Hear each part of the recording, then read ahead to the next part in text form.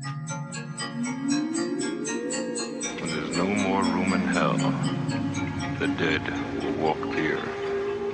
The blackest eyes, the devil's eyes. Thanks for tuning into Body Count, the podcast for theblackesteyes.com. My name is Philip, and on the line with me, we have Scott and Danny. And we are three friends who try our best to have intelligent conversation about horror movies. You know, we try to talk about worldview and faith and philosophy and how those intersect the horror genre. And sometimes we do a good job with that, and sometimes we fail miserably. So we're going to see how it goes tonight. Guys, it's been a long time since we've recorded. It really is good to be back on the air with you to discuss horror movies. It's Memorial Day weekend. Just real quick, you guys got anything going on? I do not have any plans. I have some family coming in and probably do some cooking out, but no. Did you say sorry, Scott? Like you're yeah. I'm sorry. I feel like I'm letting you down. I don't have any plans. We're just, we're boring. That's good. Boring is good. Yeah. Watch some movies maybe. Yeah. Well, it's just me and the wife, right? So our son is grown and he's living in Denver now, Colorado, and he's done with college. And so, we both work real hard. So whenever we get like a 3-day weekend, we just want to sit around, watch Netflix and go out to eat. You know what's interesting about that? Both of you, we all have children. So either one of you can speak to this. But did you experience the reality of when you had children and you got into the middle of that and that was your life, especially with young children? Did you experience the thing where you kind of, what exactly did we do when there wasn't children? Like what did my life actually look like? Did you all go through that stage? I have no vision of it right now. In the middle of, I'm older than either of you, and I still have a 10-year-old, so I'm still right in the middle of dealing with the daily youngins. Yeah, well, I just don't. It's just of course, I remember when I didn't have children, but it's just having a family now is so part of my life. It's just who I am that it's hard to remember what that was like beforehand. Anyway, the question I'm asking, Scott, is I often wonder when my children are out of the house, will it be hard for me to remember what it was like when they were 10 years old? Do you go through that, or is it? Not so much anymore, but when our son graduated from college last May. And so we've been just the two of us again, me and my wife, for a little over 4 years. But at first, when he first went off to college, he went to another state to go to school. And I think there was a little bit of time where my wife and we kind of looked at each other over the table and we thought, what do we talk about? Because usually you're talking about the kids or you're talking about family business. And without Jacob being present, we still talked about him, but without him being in a sort of a daily, hourly part of our lives, it really, I think it took a bit of adjusting. It was all right, but not anymore. Yeah, sure, but really not anymore. And now when he comes to visit us, then it's weird. Then it's like, there's a third person in the house again, and how do we manage that, and so on and so forth. Yeah. Well, and that's one of the reasons why I think the idea of really cultivating the husband-wife relationship and continuing to pursue that, even when there's young children, is so important for a variety of reasons. But that is a huge one. Those kids are not going to be in the house, and there is life that has to keep moving on. Speaking of family, we're going to talk about a movie tonight that is very heavily revolved around the home and around family. I wish I could say it was an uplifting portrayal of family, but this is one of the most devastating movies I have watched in a long, long time. So tonight we're going to be talking about Hereditary, which was directed by Ari Aster and released in 2018. The movie is just so brutal in so many ways. It hits on every emotional element. And so I was going to see if one of you guys would be willing to give us just a very, very quick summary of the movie, the plot, so that we can kind of jump in and begin to dissect what we think's going on here. Would one of you guys be willing to do that? Danny, why don't you go for it? Well, I will do that, though I think both of y'all have watched it more recently than I have.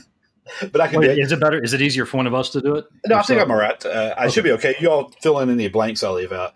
The basic idea of the movie of Hereditary, there's the small family, a husband and wife, and 2 children, a teenage son and a young daughter who is somewhere on the autism spectrum, I imagine. And the mother is an artist, and she makes miniature houses. The film opens with the grandmother. The mother's mother has just passed away.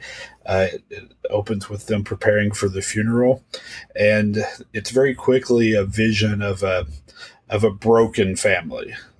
There's distance between obviously the autistic child and the rest of the family. There's a disconnect there. There's the alienation of the teenage kid. The film gets into some tragic events, and about halfway through, so the first half of the movie feels like a family drama. There are certainly some horror elements. It's paced like a horror film, but there aren't any supernatural elements, or there's at least only hints of supernatural elements. About halfway through, things go absolutely insane, and it turns into a very dark, supernatural, witchcraft-focused movie that I know a lot of people who saw the film were really turned off by that just sudden switch into it's almost like it's a completely different film in the second half of the film. All right. I think, is that okay? Yeah, that's great. That's great. And as we go through talking through the rest of the podcast, we may have to get specific with some spoilers and whatnot, so we can just go ahead and give that alert. It's been out long enough, I think. Yeah, absolutely. Yeah. I mean, I don't think anybody's going to get upset, right? We let the people know what's going on here. So let's just get ideas here about what we thought about the movie. I don't know if you can say it's an enjoyable experience to watch, but did you think that it succeed in what it was attempting to do? Did you like the movie? Scott, what do you think? Yeah, it's a dark and disturbing and unsettling movie. So when I saw it first, I saw it in the movie theater, and there are a few scenes where people were screaming, just hollering because of sudden shocking images or disturbing moments, or you suddenly realize there's someone in the shadows or whatever. So it has its scares. It had, but one of the criticisms I've heard a lot or read about is where people say that, it's just not that scary until maybe the last bit. And then it's a little confusing too. I didn't have that experience. I mean, it's a complex plot, and it does get a little confusing. Maybe I found it to be a little bit helpful to see it the second time today. And, but did it do what it was setting out to do for me? I think so. I was intrigued. I certainly was never bored, even though it does kind of, the pace of it at the beginning is, a little slow maybe. But for me, I'm a big fan of Toni Collette, and she's the actress who plays the mother, Annie. She's kind of one of the central characters in this family. And I think she's just very, very good actress. I've seen her in other things. And she was in a Showtime or HBO show called United States of Terror. And boy, that was – so anyway, my point is that she carried it for me a lot of the way through. I found that to be – I just couldn't take my eyes off her. I thought she was very impressive. She should have gotten an Oscar. Awesome.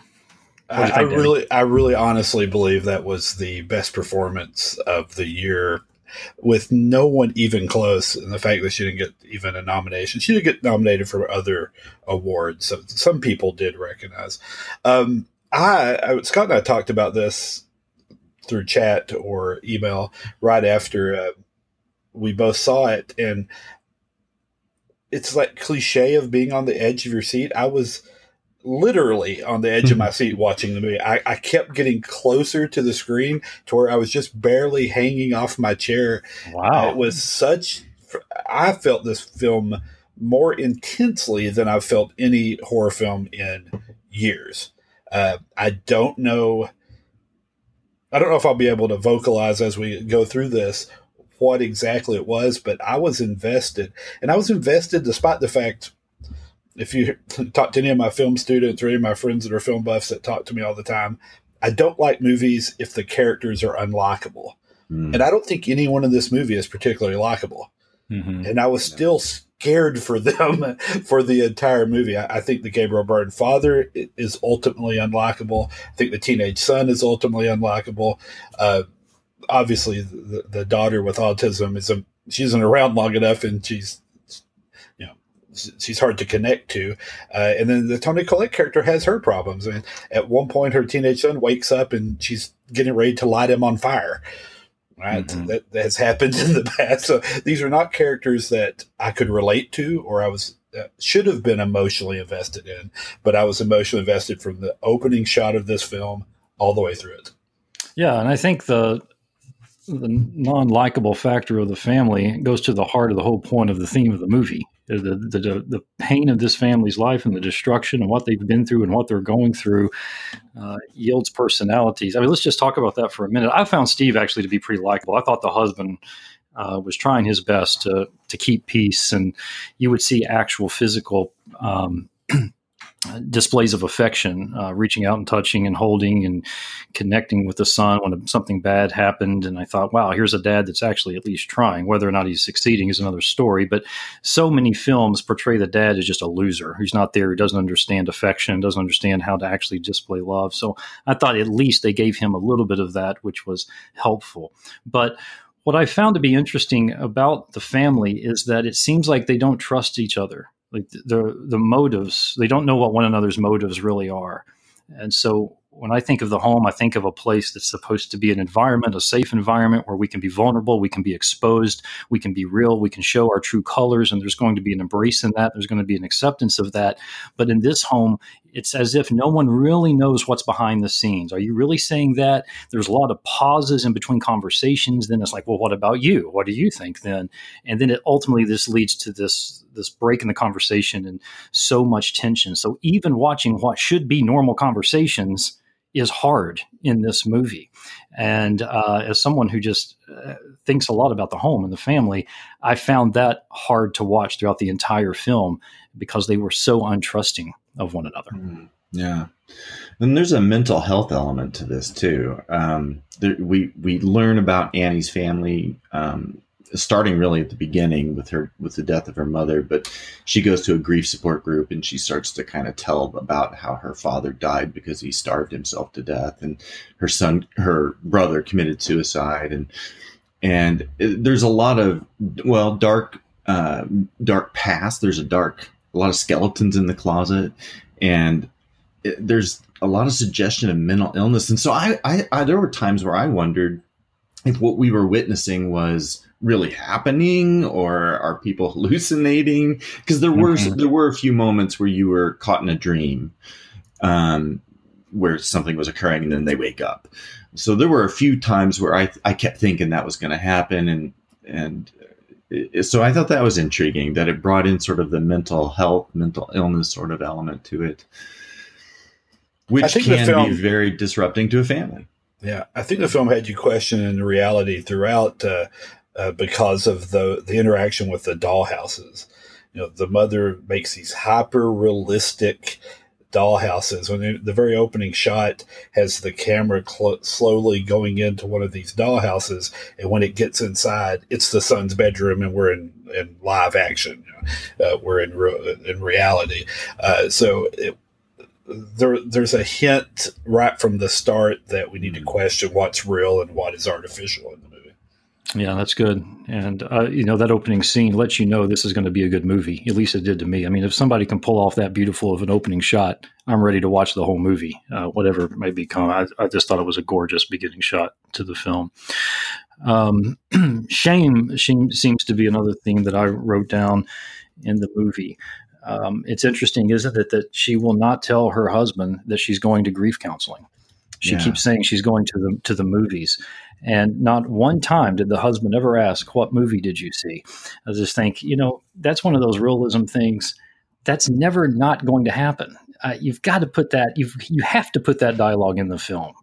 I mean, if Carmela just walks into the door and says, I've been to the movies, are you just going to sit there, Danny? I mean, of course not. I mean, you're going to ask, what did you go see? It would have added a little bit more to the realism that the film so beautifully captures. I never understood. Do you think that was done intentionally? I think it was, because if you think about, and I'm hoping I'm not messing this up, I have not seen it very recently, but one of the reasons I didn't like him didn't like the father by the end of the movie is he didn't believe his wife. And I don't think he ever thought she was going to the movies, because he says, you're instead of going to the movies, you went to the graveyard and dug up your mom, right? Like when they find the body in the attic at the end, he immediately goes, "Oh, so that's where you were going when I knew you weren't going to the movies." So but to his credit, I mean, she's been acting extremely weird. I mean, doing seances and seeing things and things on fire, and I mean, he may have had some reason to be a little suspicious that somebody else actually dug up the mom, got into their house, went up into the attic, and deposited the body in the attic. I mean, there is some potential there to be on his side as well. That's fair. Yeah, that's a good point. He can't be. He does think that she's losing her mind. But he did experience the supernatural at the seance too, right? Yeah, that's true. That's true. That's interesting. That's one of those things we're asking, is it really happening? Like, answer me this question. When the scene where Peter wakes up and he sees the decapitated head fall, but it's actually a ball, and then his head starts getting pulled, that really frightening scene.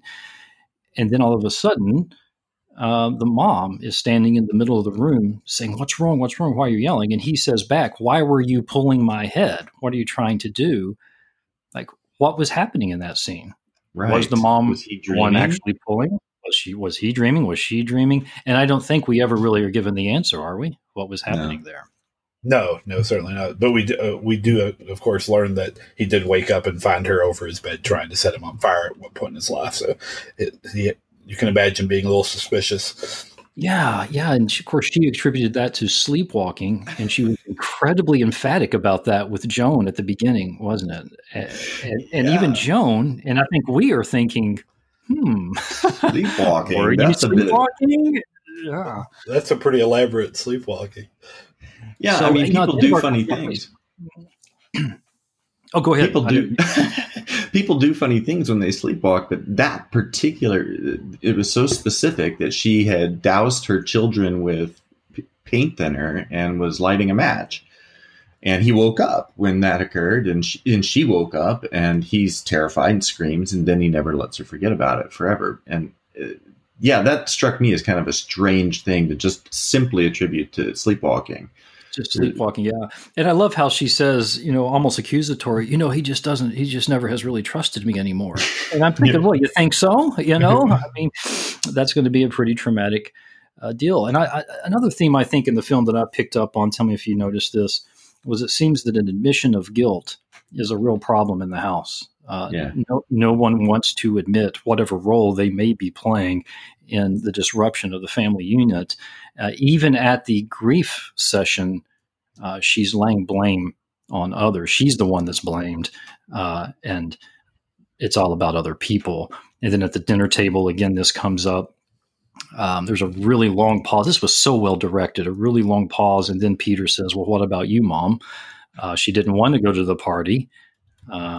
So why was she there? Which I thought was a perfectly legitimate question, considering the fact she had just completely screamed her head off at the fact that he's never taking any responsibility for what happened. Well, are you going to take any as well? So those are really hard conversations, aren't there? And what I love is this is, even though the movie is not reality, this is reality. Family, in part, will be hard conversations that might not have clear answers that you have to work through.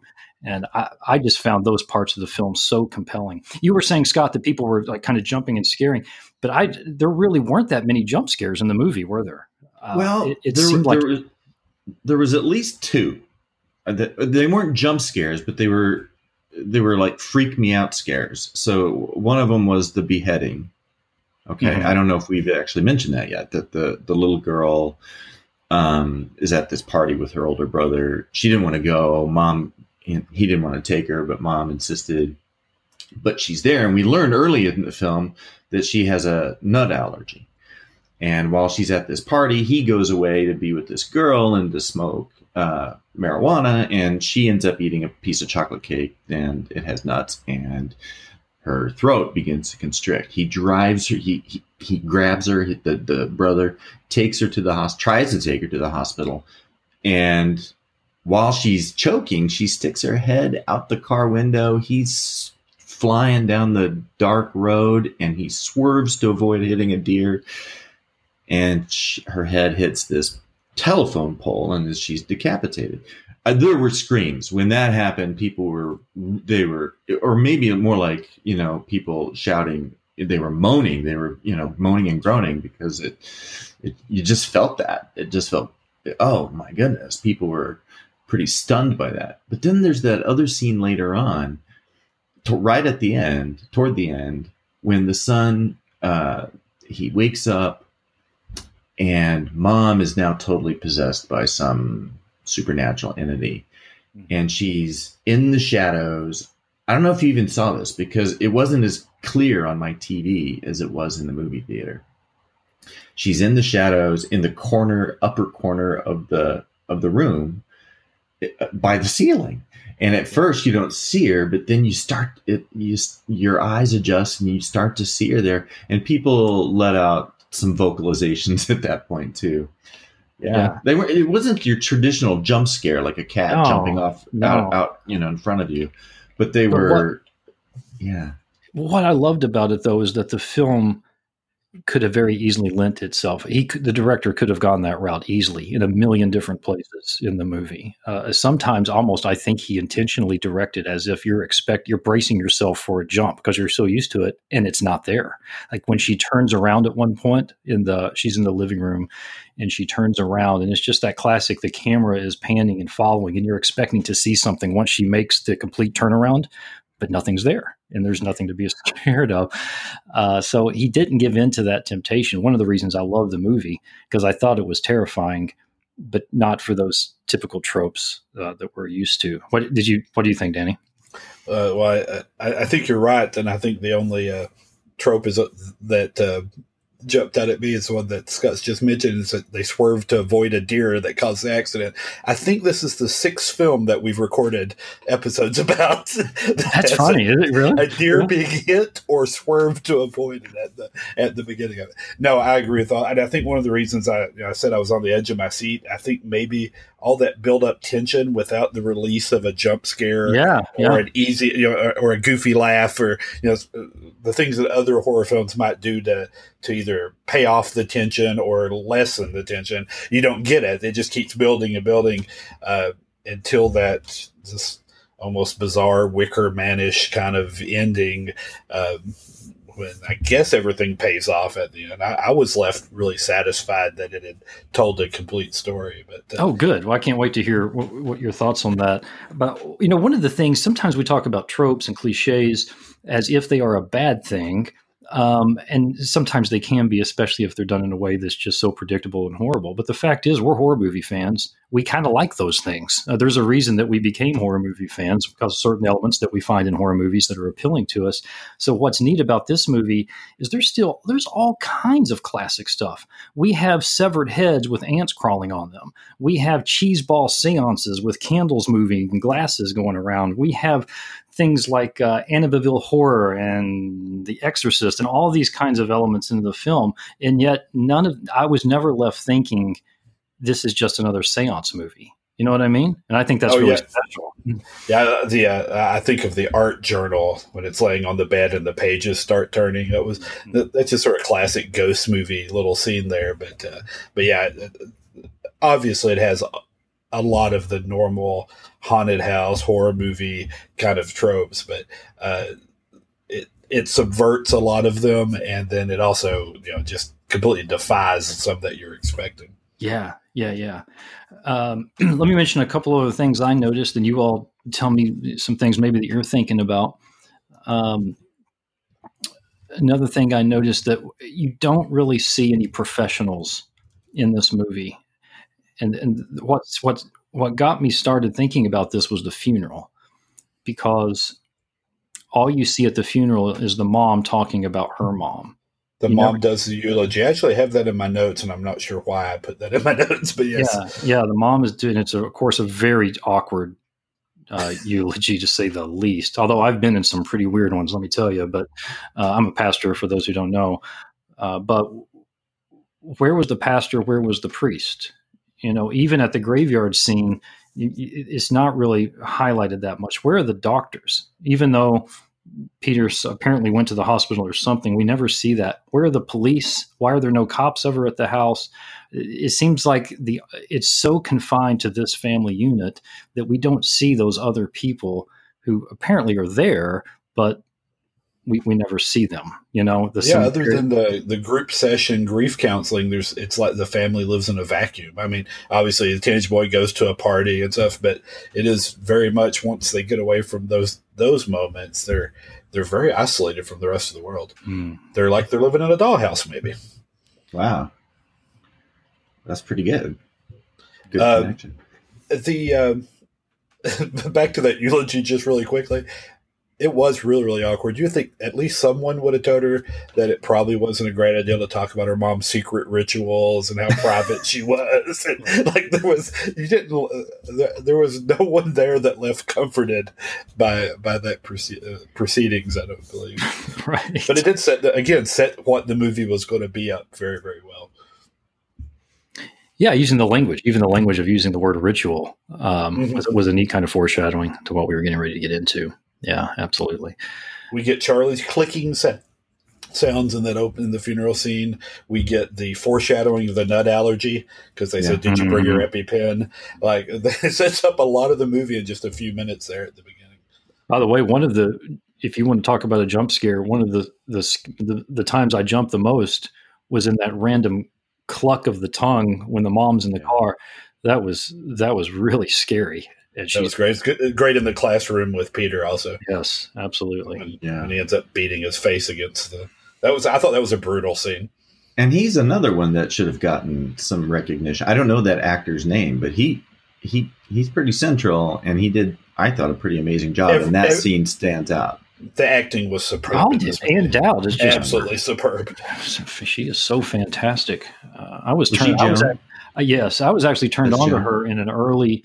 I'm a Law and Order nut, and she was in several Law and Orders in the early 90s. And she played characters that were a bit mentally off. And in one performance, she was a mom who had been promised an adoptive child, but the mother of this child was just playing everybody for cash. I don't know if y'all watch Law and Order, if you remember this. So she promises a kid to a parent. She gets all the money from that adopting process, but then she never actually lets go of the kid. And she just keeps raking in all this money from all these different parents. Well, Ann Dowd played one of those moms, took business into her own hands, and ended up killing the parent that actually got the kid, because she thought the kid belonged to her. And she plays this totally mentally broken woman throughout the episode, and she is phenomenal in it.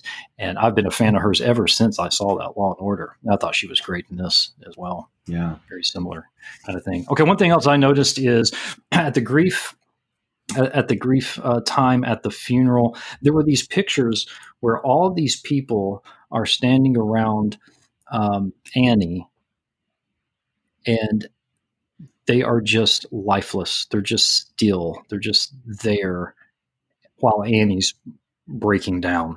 And like, wasn't the grief counseling thing almost a scary scene? It was like they were zombies almost. Like, they're at one point, finally, the leader said something about blame, but she's just launching into this thing, and they're there, but they're kind of lifeless. Granted, they probably have no idea what to say or what's appropriate. But then at the funeral scene, it's this similar kind of setup. There's like this rounded group of people around her, but it's just like this lifeless, as if there's really nothing to offer her. That was a powerful couple of scenes for me, in terms of the depth of her loneliness and her grief at those moments. You guys rewatched today. Were any of those support group members also cult members at the end, besides Joan? I don't know, but what's the history team? Hard to tell with their clothes off, right? Yeah. What's clothed and what's... Was that history teacher one of them? I don't remember that. That's one thing I wish I had got a chance to rewatch for that reason. Okay, yeah, you remember because there was so much in the dark. It was hard to say. Yeah, it was hard to see. Yeah. You remember the scene though when she's up on the ceiling, like you were talking about, and then he gets distracted by something else, and he sees 3 adult characters like in the corner, and one of those was like a tall, like a gray beard, and I was like, "Whoa, is that the history teacher?" Because that's going to be really weird. But I never could figure it out, so I don't know. I'll have to check that out when I rewatch it. That scene is disturbing. I just thought that there's so many sort of just suddenly there were people there scenes in this movie. Like you're in a room and you think it's one character, and suddenly there's, whether it's the mom in the dark or like there's one case early where she thinks she sees her mother in the room. You see the shadow of the mom, but when the lights come on, she's not there. And there's just, I don't know, that might be a thing that, a personal thing that scares me. Is the suddenly turning around and someone being there. But I thought that was all through the movie. So let's talk about how the movie wraps up in the conclusion. And as I think about this through a Christian worldview, there's so much about this movie that is obviously spiritual, and yet the Christian elements in the film are non-existent, except basically until the very end, when all of a sudden the demon spirit is rejecting the Holy Trinity. Where is that coming from? Because we haven't seen any pastors. We've seen no mention of faith, of church, nothing of a traditional Christian biblical context or any other context for that matter. It's traditional spiritual seance and bringing back from the dead, wherever that may be. But there were no explicit biblical teachings, Christian teachings, until the mention of the Holy Trinity at the very, very end of the movie, which just left my jaw just dropped. I said, well, why drop this in now? That's so fascinating to me. Any ideas on that? I don't have a theory, but it struck me too, because that's when Joan, it's the voice of Joan describing, really wrapping it up and telling us what we just watched and what the last scene means, where the son is now possessed and is this Paimon. He's one of the kings of hell, they say. But yeah, she's describing what has been going on all along. And then she does, just interject that little line about we reject the Trinity. I caught that as well. I don't know what that means. I don't know if there's anything meaning that we can draw from that, but it was striking. Yeah, and I couldn't find in the little image at the beginning that ran throughout the film. By the way, did you all notice that, like in the lampshade and the curtains, or did I just make that stuff up? Did you see that imagery throughout the film? What image is that? The little. You mean the medallion? The Paimon? Well, oh yeah, like the little arches, that the Ellen had sewn and whatnot. They're all over the place. It just seemed like I kept seeing them. Yeah, you're right that I had actually, guys, I missed this entirely, but none of that iconography of that cult or anything was Christian in nature, right? So yeah, no crosses, no nothing. So consistent. And that's yeah. Please go ahead. I mean, that's strange because a lot of times in horror films, even the cheesy ones and some of the best cheesy ones, there will be a priest or there will be a cross or there will be, some kind of imagery that reflects Christianity or sort of a Judeo-Christian context. Mm-hmm. And this was at least for me, I got the impression that the family was totally secular until Annie begins to experiment with spiritualism. Right. And the priest also in movies can represent the hope of the film, that there's good here, that there's someone who's rallying. What's the hope of this movie? Who is the good element in this film? I think it's a devastating movie. It is. I don't think there is any hope. I don't either. And it kicks you in the pants, and there's no humor in it either. Am I right? There were no comedic relief moments that I can think of.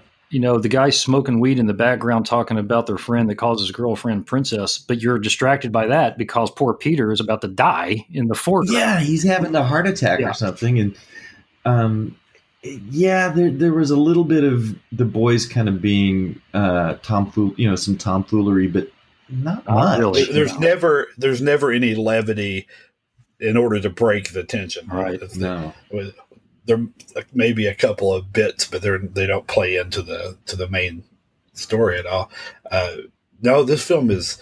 I mean, I think it's pretty nihilistic, and it probably fits in with the trend in literary horror right now, which is towards sort of this entropic nihilism that we're suffering this co-death of the universe kind of thing. Very big in literary horror at the moment. So I think this film feels like it fits in with the current trends. If you read Paul Tremblay or some of those guys, it's very much sort of the hopelessness of life on Earth kind of thing. And this kind of feels like that at the end. Yeah. So how would you all explain to me what happened? Actually, let me ask this question first. It seemed that Annie was the link to the scrapbook, and she wants Steve to throw it in so this curse can be over. She throws it in, but Steve catches on fire. Yeah. So what happened there? I never really was able to process that one. I'm actually not sure what the magical connection between the book and the fires thing was, other than I guess it is kind of tropey, right? This physical as well as spiritual connection between the image and the person. But I don't know. That's not the question I thought you were going to ask. But if we want to talk about how it ends, did you? So there was. We said at the beginning, there's anger from some people. This movie had a cinema score of a D+. Yeah, it's almost unheard of because people go see movies that they think they're going to like. So the average movie, even like really bad movies, have a C. Right? Mm-hmm. So the audience despised this movie, and it goes to that ending for a lot of people. Did you all have? Did you find the ending to be unearned? I didn't. I don't know. I have to wonder if that's, Danny, because of what we just said. There is no glimmer of hope in this entire film, and I just don't think people like that. I really don't. We need to see some good somewhere, Well, I think it's also this was a very serious movie, and this was more until the last half hour. It could have been a totally different movie. It was just like a family drama, and I think a lot of people went maybe to see this movie expecting a typical horror film. And this one isn't. It's a family drama with a horror element, and then at the end it becomes full on hardcore horror. And I think people felt like there was a bait and switch. Yeah, the advertising campaign, was it Get Out that they pushed this one right after? It might not have been Get Out, but there had recently been a big hit horror film, and the ads for Hereditary were basically, you like that one, come watch ours. So I think it did probably draw a lot of people in as the next hot horror film, and then you get in and it's thoughtful and intelligent and slow, and it's not. It didn't meet expectations. But I have heard lots of people complain about just being completely confused by the end of it. Yeah. Well, I read one feedback that said, I would be hard pressed to recommend this movie to anyone who is experiencing mental health issues or who are going through a hard time with their own family because it's going to hit too close to home. And I think there's some truth to that. Absolutely. Yeah. I read a comment along those lines also. This is a hard movie to watch, and there's just no redeeming value in the sense of getting out of those hard conversations. Where do we finally see the light at the end of the tunnel? Well, we don't. The guy turns into a demon, apparently. So let's talk about that then. How did you understand the end of the film, Danny? So, all right. Again, it's not completely fresh in my mind, but Charlie was expected to be a boy, right? That was the hope was that Charlie would be born a boy, and I think was going to be the vessel for the demon. Charlie, I think you're but instead, the demon comes into the brother's body, right? Was that the idea? That's what I got. That Charlie's death was in order to clear the path for the demon to come through the other. right, because the demon didn't ultimately want to be in Charlie. No, Because it was a woman. Because she was a girl. Yeah. Exactly. Yeah, I want to talk about demon that for wants sure. to be in a male body. In a male body, somewhere. yeah. Keep going. I don't know. I have nothing else to say about it. Oh, okay. Okay. That was my interpretation of what was going on in the end, and we end with the demon arisen, right, in physical form, and again a super dark ending. There's nothing after that final moment, so we go to credits, and bad has won, right? You don't know what's going to happen after this, but it doesn't seem like it's going to be good. Not going to be good, is it? After Charlie dies, where does the demon go? Is Annie temporarily possessed? Well, I think there are moments when she is. Yeah, I think there are moments when Annie is the vessel. Because did you notice there was like a wave of light? Yeah. In several scenes, and it seemed like when the wave of light came over you, then you were momentarily possessed by something. I don't know if you noticed that or caught that. Yeah. It happened to Annie during the seance. It happened to I forget the brother's name, but it happened to him a couple times, and it happened right at the end when he jumps out the window of the attic of the house and lands in the garden face first, and then you see the wave of light come and center on his back, and then he wakes up and he gets up, and then he goes in and he gets crowned, and they have this ritual and this weird mannequin idol god and the explanation from Joan. And then at the very end, to me, the very end is the weird throwing in of Judy Collins' cheerful song. Both sides now. Yeah. Mm-hmm. Yeah, that seemed I'm still trying to wrap my head around that. Does that suggest that the light entering Peter's body was Charlie? Mm-hmm. I don't know. Is it a gender thing there? Is it now Charlie freed from her femaleness so she can now rule as a man inside Peter's body in service of Paimon or whoever that is? I didn't go there. I thought it was Paimon the whole time, but that's an interesting take on it. Well, I think I thought it was Paimon too, but there was something. Charlie was tied into it somehow too, but he needed to be in a male body. I mean, that's as much as I can reason that out. Doesn't Joan call him Charlie? She does. Yes, she does. At the end, she says, "It's okay, Charlie," because he's looking around. Sure. Yeah, he does. Joan calls the brother Charlie by Charlie's name. Yeah, and Charlie being the sister. So did Annie at one point on the phone with Steve, called Peter Charlie, and then because he was like, because Steve was the dad was. He said, "Guess who just got hurt at school?" Yeah, is that what you mean? And Annie says, "Charlie?" Right. No, but Charlie's already dead at that point. Yeah, right. Okay. Right. But what's interesting is when you read the book of spirituality, which wasn't that exactly what it was called? I mean, you can't get into the book of spirituality. It was and professionally published, like it was a hardback. Yeah. Oh golly, it's so funny. But you read in once you got that back, she got that out, or maybe it was a different book. I don't remember. But when it talked about Paimon, it's not that the demon needed a male body for some specific reason. It seemed that it was just a preferential thing.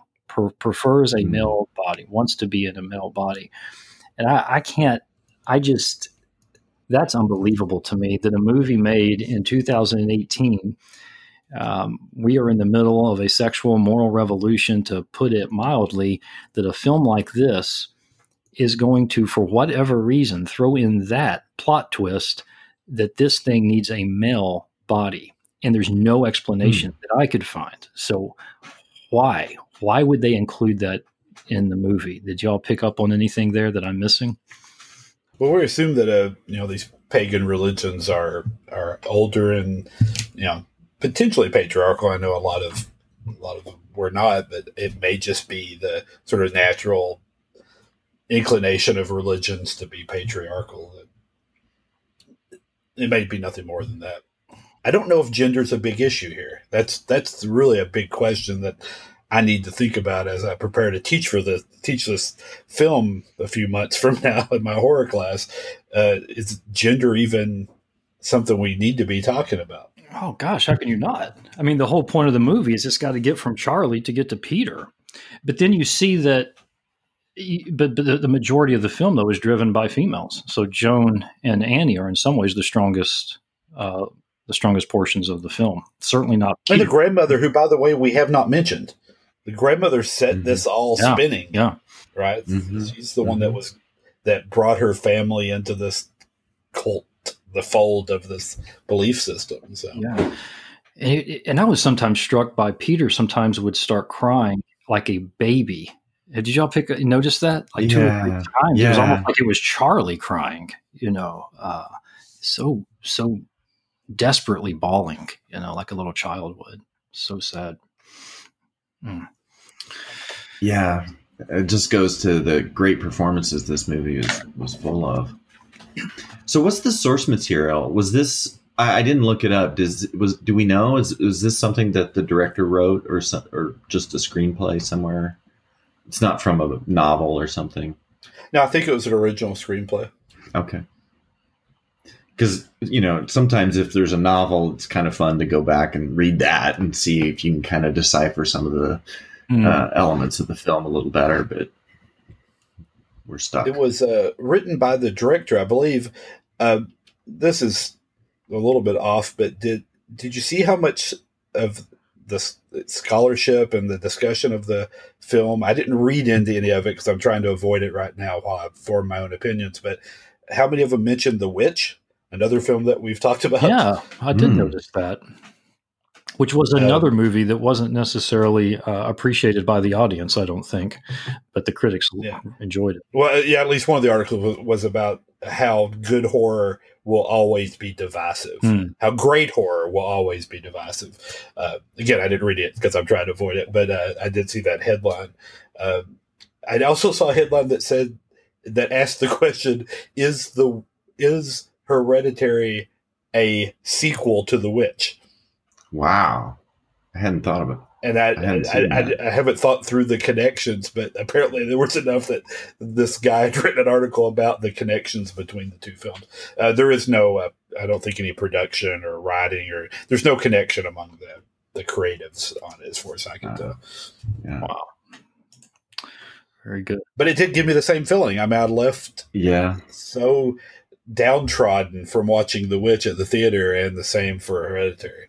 Yeah, that's true. You just walk out in a stunned silence at the end, trying to figure out, where your mind is at the time. Yeah, evil wins in both cases, and you have a adolescent in The Witch. It's a girl, and it's Peter in this film, who at the end kind of. The Witch is wholeheartedly Judeo-Christian, so that's true. Yeah, that's got a lot of right. Yeah, so that doesn't work real well. No. I'll think about that more also. Well, what else? Any other themes come up or things you've noticed, or have we exhausted for tonight our talking? We probably exhausted. I feel like where we did a disservice, we'll leave the listeners with this, is the grandmother was more pivotal to this. The dead grandmother, who barely appears in the movie, was more pivotal than we made her. Right? The Toni Collette's performance leads us to feel like she has been under the thumb of that mother. And there's the really creepy thing that when she was breastfeeding, that her mother got angry and wanted to feed Charlie. Like the grandmother is like a shadow cast over the movie as a whole. We kind of ignored that as we were talking. But she was certainly a pivotal part of it. And obviously Joan was her friend, and she set this up for Joan to come into their lives after she died and all that. Yeah, which still just begs the question about this Pyman and the Mel thing, because even in some of those photos, it appears that the grandmother, Ellen, was being celebrated, that she seemed to be a pretty central figure even among the other cult figures, didn't you think? Yeah, all the disciples, all the leaders, it's all women, right? Right.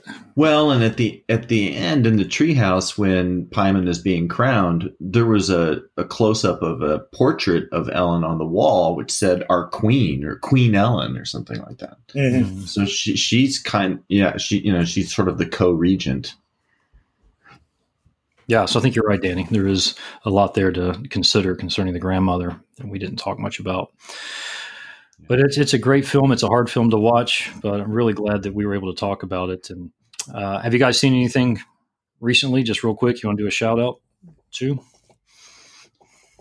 Oh, I'm sure I have seen some. I watched a really bad teen horror movie set in the hood that was a real blaxploitation slasher, but I cannot think of what the name of it was. It did not have anything great. I have Shudder now, so I've been working my way through films on Shudder, cool. and I've made bad choices. Everything I've started has been pretty bad, so nothing to recommend other than Shudder's great. Oh yeah, you enjoying it? Yeah, I want to try that sometime. Yeah, it's well worth the monthly cost. What about you, Scott? You seen anything lately? I'm racking my brain. I actually haven't watched a whole lot lately because I've been teaching and doing my own doctoral work, and so I haven't watched as much lately. I have been reading. I still read novels like at night, so I've been reading a little horror, but I can't think of what the last movie I saw besides Hereditary, which I rewatched today. Well, did either of you see Suspiria? Not yet. I watched about 15 minutes of it. It looked stylish and cool, but I got interrupted. I haven't went back to it yet. Yeah, that's one I'm interested to maybe check out. I can't imagine it. I haven't really heard much about it either, whether people enjoyed it or not. The Great Reap. I think they changed it almost entirely. It's almost like it was simply inspired by the first movie, which is interesting. I think thematically it's very different. Scott, let me recommend, I was talking about Paul Tremblay and this nihilistic horror trend, but if you haven't read The Cabin at the End of the World, I know Phil doesn't read fiction much, but that is a very disturbing and I found it kind of ultimately unsatisfying, but I think it was the nihilism, which I'm kind of not been attracted to this movement towards nihilism and in the horror lit, but I'm interested. It's really, really compelling. Another family story, really, really compelling, sort of to the payoff, and it pays off very darkly. Well, I may check that out. I read his first Head Full of Ghosts, and I like that. Head Full of Ghosts. I haven't read Head Full of Ghosts yet. Okay. I'm actually reading Disappearance at Devil's Rock right now. I'm trying to work my way through his stuff. Gotcha. The other big 2018 horror film was A Quiet Place. Did either you see that? I never saw it. Yeah. I really enjoyed it. That's a very, so A Quiet Place it's a horror film, but it's also more than a horror film, but it's not as emotionally nihilistic and devastating at all. No, it's actually ridiculously hopeful considering some of the stuff that happens in it. But I took my teenage daughter to see that. We were traveling, and she doesn't like horror films at all, and she loved the movie. Like, she could not stop talking about it as we left. Great. Well, I'll have to watch that one. Yeah, my wife doesn't. You should, because my wife doesn't like horror films, but we went together to see this. Or she doesn't like all horror films. She does like occasional horror movies, but she really liked A Quiet Place. So I think you definitely would enjoy it. Yeah, great. I'll watch it. And if you watch the Netflix, was it Bird Box? That was kind of a take on the same concept and not nearly as good. So if you have your choice between those two, The Quiet Place was the better. And then did we ever discuss Halloween, 2018 Halloween? No, we need to do an episode on that. We planned you it, all may we have. never did. No, we didn't. We never did. Okay. It didn't happen. So we really need to do that. So maybe A Quiet Place and Halloween. We've got a few things. And then the other thing I was going to ask you about, at Halloween Horror Nights at the Universal Orlando Resort in Florida this year, me and my brother, we go every year. We've been going since 2003. No, that's not right. Oh my goodness, that is right. 2003. That's a long time. We haven't missed a year. That's right, man. This will be our 17th event. But anyway, this year they're doing Stranger Things again because last year was a colossal success, and they're going to do seasons 2 and 3. And season 3 has not come out yet, right? Doesn't it come out? It comes out this summer. So you'll be able to have seen it before, the mazes, the haunted house starts. But I've not worked all my way through even season 2. So what was your all's take on season 2? Did you like it? Or I loved the first season, but I haven't seen the second. I actually really enjoyed the second season. I think I'm just at this point really engaged with the characters. So I just like seeing them have their adventures. And it definitely hits. I'm an 80s kid. I grew up playing D&D. Like all of the fan service in there just hits me perfectly. It rubs my nostalgia just the right way. So yeah, I enjoyed it. It probably isn't quite as strong as season 1, but still worth watching, huh? I think it is, certainly. Yeah, I'd say the same. Have you seen that in season 3 that in order to tie in with the, what's happening, I guess, in the movies or in the episodes, that Coke is going to re-release their quote unquote new formula that they did in 1985 or whatever? Yeah, I knew when you started that sentence, that's where you were going. We talked about that around the dinner table yesterday. Yeah, I mean, I remember that. Really? They're going to release new Coke? They're going to release new Remember Coke, the Bill Cosby thing with all the commercials and everything with new Coke? And I can, of course, remember it, but I don't remember if I liked it or what it tastes like or anything. So that'll be kind of neat to be able to experience that. My memory of it was too sweet, but I haven't had a sugared beverage since probably then. So I will not be trying it this time either. Good grief, man. That's crazy. I don't drink sugared sodas. So. But I think it's cool that they're bringing it back. Yeah, I'm excited for the third season. You said it comes out this summer. Yeah, it comes out this summer because they're going to be theming. And somehow, I guess Universal already just knows what they're doing with it because they're already planning the houses, of course. So they know where it's going. It's going to be pretty cool. All right, guys. Well, it's been great to catch back up and to do another film. This was really fun. At least I thought so. Hope you all had a good time.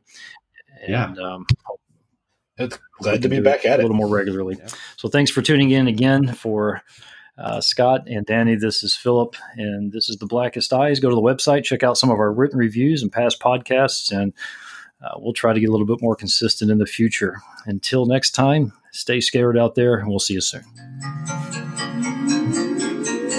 When there's no more room in hell, the dead will walk clear. The blackest eyes. The devil's eyes.